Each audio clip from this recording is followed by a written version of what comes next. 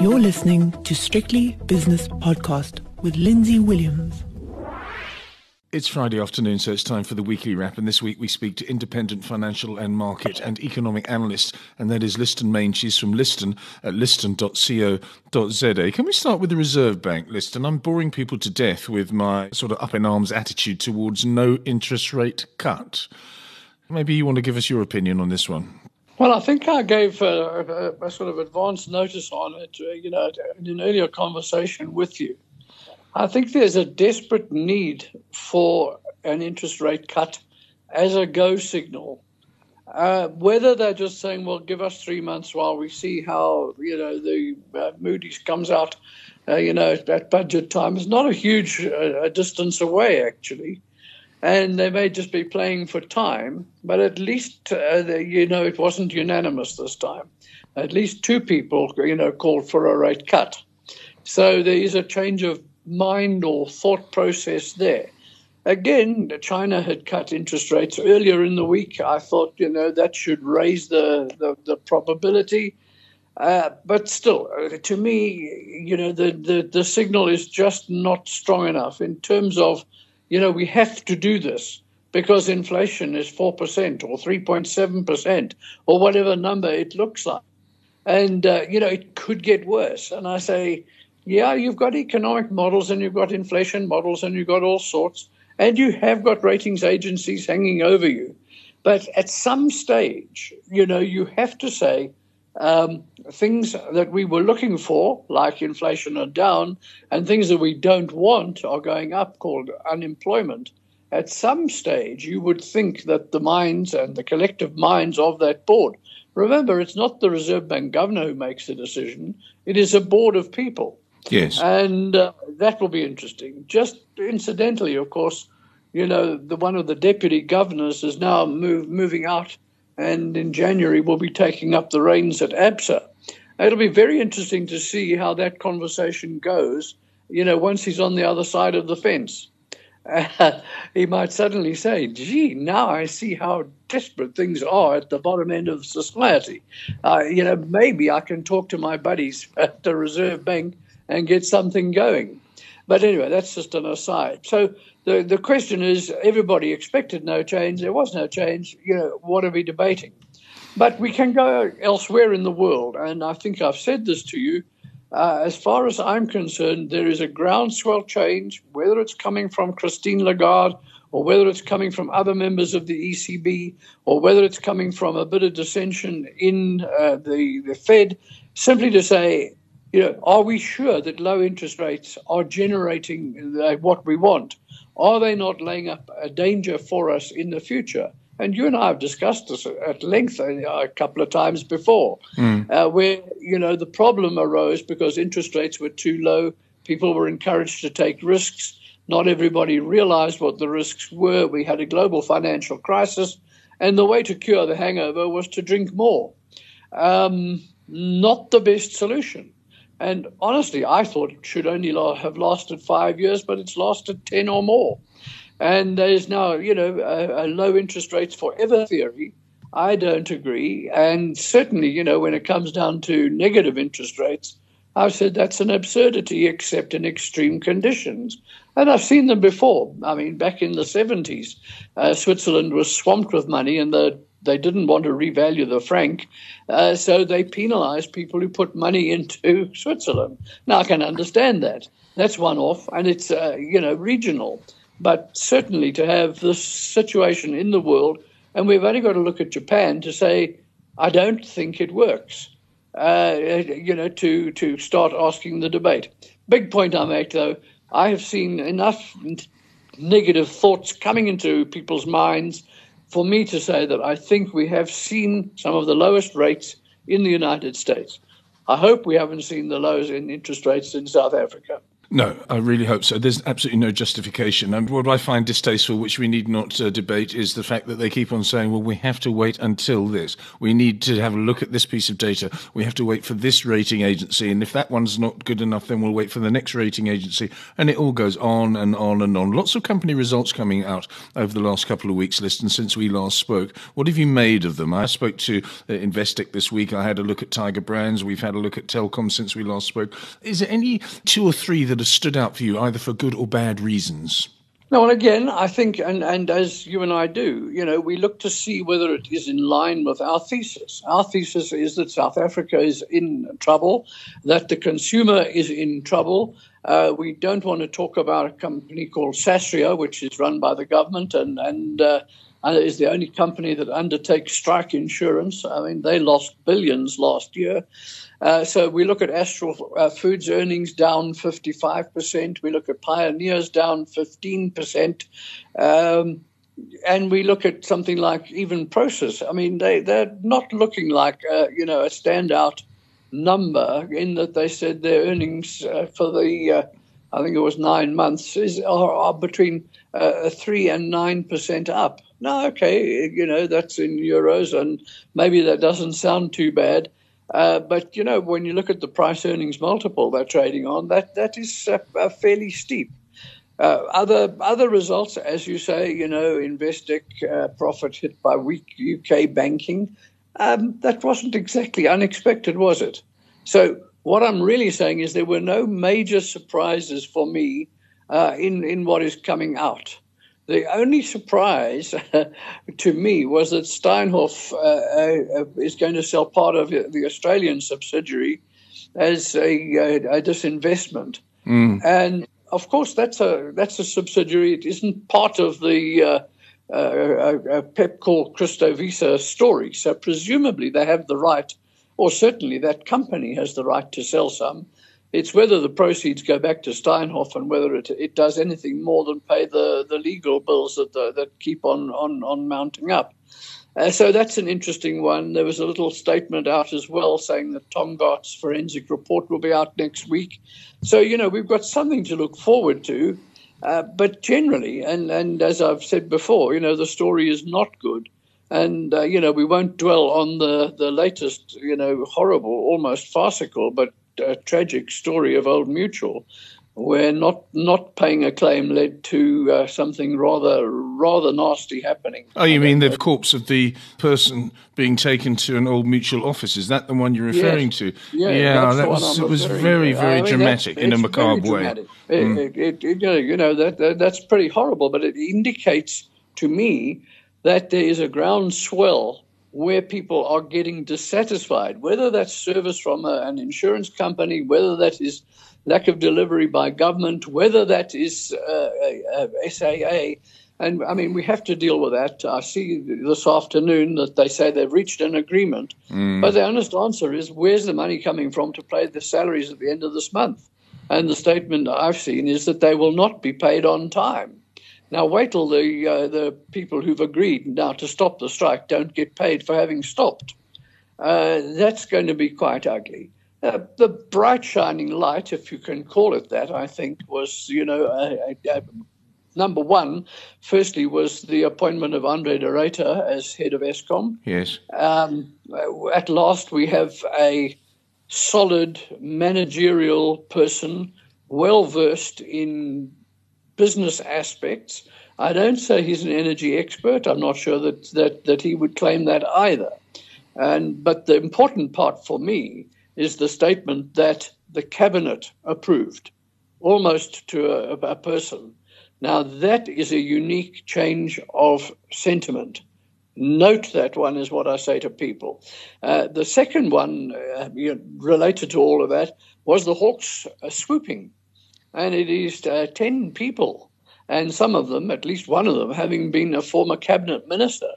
Now, we haven't heard words like that in ages. And I think I said to you one time before, the foreigners look at us and they say, the headlines must change. Yes. Well, I promise you, 2 headlines this week changed. Very good. And more headlines changing to come, I would have thought. Well, certainly we hope that is a start and a beginning. The one headline we were hoping for a change was that the Reserve Bank would cut rates. That was not there this week. Wow. If we just look overseas, there's also things coming through on that one. And the one that really fascinates me, and I've been waiting for it for some time, and it's possibly because I have an interest in Down Under. But if you have a look, the banking industry in Australia is taking strain. Now, what a lot of people don't know is that I think it is 5 of the top 10 companies in market cap in the Australian All Share Index, the ASX, as they call it, the All Ords, are banks. And they've called it the 4 pillars, and then there's always one extra. But the biggest point is that Westpac has taken a knock, and the week before somebody else, and this week CBA, Commonwealth Bank of Australia. And it's hurting their index. Now, I send you the charts every week, and I've been kind of saying, how on earth are they keeping all this going? And people are still buying these banks. But in the meantime, what all of them are being fined for is mis-selling. And part of that, and let's watch to see whether it could ever happen here, but the employees of the bank were rewarded and or penalized if they did not sell enough of the bank's product. And that is against the spirit of in the best interests of the client. And since one of the bank's investment operations did not perform well, they are not only having to recompense the clients who were injured, but they had to pay a fine. Now, my goodness me, if we start to see something like that as a headline in South Africa, I will be amazed. Liston, a set of results came out at around about 45 minutes ago as we pre-record this podcast at 3:45. At 3 o'clock, Naspers, a small company listed on the local exchange, came out with some numbers. And it says here, Naspers delivered solid results for the 6 months ended 30th of September. Group revenue measured on an economic interest basis was $10.2 billion. I don't know what that means, reflecting growth of 11% or 20% in local currency, adjusted for acquisitions and disposals, measured similarly, and it goes on. I mean, this is a short form announcement, but it's pretty long form for somebody like me. You'd be able to digest it in a few moments. But for me, I just want to know that they're doing well, and it seems as though they are. Well, again, the words economic interest are very interesting in themselves, because everybody believes they own a certain proportion of Tencent, but much more they deal with that as what they call an economic interest equivalent to. Now, I have never heard and seen anything to do with the original agreement and the escape clauses. I know they did sell a portion of that a little while back to get some additional money into the kitty, but that's why they use the word economic interest. So I think that kind of solves that question. Yeah. Now, the real question is, how are we dealing with that report, given that a process was declared out after it? So whether process is in there and these reports are, I really don't know. I will have to look at the long form report to be able to give you a better answer. The share price is telling us that the market likes it, even on a Friday afternoon when people are maybe not quite paying as much attention. Well, again, it would be surprising if they didn't like it. But as I said, my reading of it in particular is to say, I don't know that it was widely different from what was expected, and I don't know how it will impact the combination of the new Naspers and process. Somebody will have to do that dig work for me. Yes, they will do. I'm sure they will. 1.4% higher currently at Naspers. Anything else you're looking at, Liston? It's been a busy time. Well, and I'm yes, getting the impression, just before you go on, that these results that have come out over the last week are probably the last results of the JSE year of any significance, that is. I would think so. But just the one of the things, and we look at all these results, again, as you do, to say, are they in line? How did the market participants respond to the actual result? Mm-hmm. Were they expecting it? And we see this in America a lot. They beat expectations. Nobody knows what expectations, when they were last adjusted. They don't even tell you what they were, whether those expectations were related to revenue, profit, goodness only knows what. But the headline reads beat. And you go, wow, put another 3 or 4% on. Never mind that it went up 5% last week in expectation. So I am horrified at some of the financial reporting, let's put it that way. So I read those headlines, looking for additional clues, things I didn't have, statements from the CEO that might just give me some extra little insight that I didn't have before. Now, 2 of them this week were quite important for me. So Cadbury, as a confectionery company, says there is no stopping of growth in demand, and notably, of course, in China and Asia. Now, I think that is quite important. We always say we want to buy companies or growth companies or companies whose earnings are growing, who have a good outlook for the good few years in front of you. So here's a statement. It's just one headline. It didn't say beat. It didn't say anything else. I don't know how many people even bothered to read it. But actually it says there is no stopping of growth in demand. I think that's wonderful. Second one, and almost in the same area, is Novartis switches gears in Shanghai from research to drug development. Now you think, why would they stop research and go to drug development? The answer is the demand is accelerating in China. So if we're all, and we do believe, there's growing middle class in China, there's an aging population in China, there's all sorts of reasons why you might want to be there. But surprise of surprises, one of the better ways you might exploit that is to go and buy some shares in Novartis. And it's that kind of linkage that I say is so vital for me in reading. So, as I said, when Investec says they had a bit of difficulty with banking in the UK, I said, so what? And somebody tells me that, Jeremy Corbyn's new tax ideas, hark back to the 70s. Well, I remember the 70s, and it definitely does. And Jeremy looks to be about my age, so he remembers that period as well. Yeah, so I'd rather you be Prime Minister than he, by the way. Well, so let's see what happens on all of that. If we also look across to America, we've got a very interesting situation where Target sets upbeat holiday sales tone, whereas Lowe's calms nerves, but Macy's issues third profit warning for the year. So let's not say that all is well going into retailing in the United States. And then again, another one that I think is really interesting. And you have to say, well, I wonder how this plays out.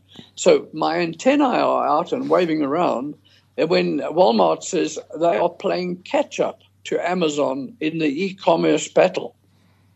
Now, Walmart has got stores. They have got the distribution centers, if you like it. And if they say, well, hang on, anything that Amazon can do, we can do better, life is going to get very interesting, I think. Yeah. So to me, that these some of these statements, small and unimportant as they may be, are in fact quite useful. The other one that I think, and it was this week, perhaps a whole bit of last week, was the Saudi Aramco IPO. And of course, there's a whole lot of hype around it as the world's largest listed company, the minute it is truly listed. And they were hoping, that the valuation of the entirety would be $2 trillion. Now, Lindsay, I can't picture $2 trillion. But even that is only a tiny fraction of the. I mean, if they listed the whole thing, then that's the value. No, that's the value of the total. They're only listing a much smaller portion of that. Oh, that's right. Yes, in fact, it's about 1.7 trillion. I think that it's gone down to. That's right. Well, yes. Then maybe I've got something wrong there. But the point is, nearly all of that was followed by people who are locals. Other people said, no, we're not prepared. We don't know what we're getting. Let's wait and sit this one out. For the third time. That is very interesting to me. Again, and kind of the way they put it is the Saudi Aramco flop is a moment of grim truth for OPEC oil regimes working on borrowed time. There's a fair bit of opinion there and a slight slur if you wanted to put it in as well. But yeah, so again, company headlines I think are quite fascinating depending how they're put And often there's a requirement for some dig work below to find out whether the story actually fits that headline. Liston, I'd like to draw your attention when you get a quiet moment over the weekend in your busy schedule to go to strictlybusinesspodcast.com. And I've been putting up for the last week 2 interviews per day from investment professionals from Investec Asset Management in both London, in Cape Town and in Singapore. And it's their Investment Views 2020. They're all nicely digestible. They're all between 7 and 10 minutes each. And they cover a variety of different subjects and asset classes and markets. And they're very good. I mean, as I say, it's about 2 a day. I did about 20 of them, and they were for internal use for their professional investors and clients, but they've made them available to me. So when you get a chance, just go to the asset class channel on strictlybusinesspodcast.com or sharenet.co.za and have a listen to all those clever people at Investec and see what you think, and maybe give me your feedback next week. Liston Meintjes is an independent financial and economic advisor. He is to be found at liston.co.za, and that was the weekly wrap. That podcast was proudly brought to you in association with sharenet.co.za. To receive Liston's charts and other exclusive content, go to strictlybusinesspodcast.com, scroll to the bottom of the homepage and subscribe.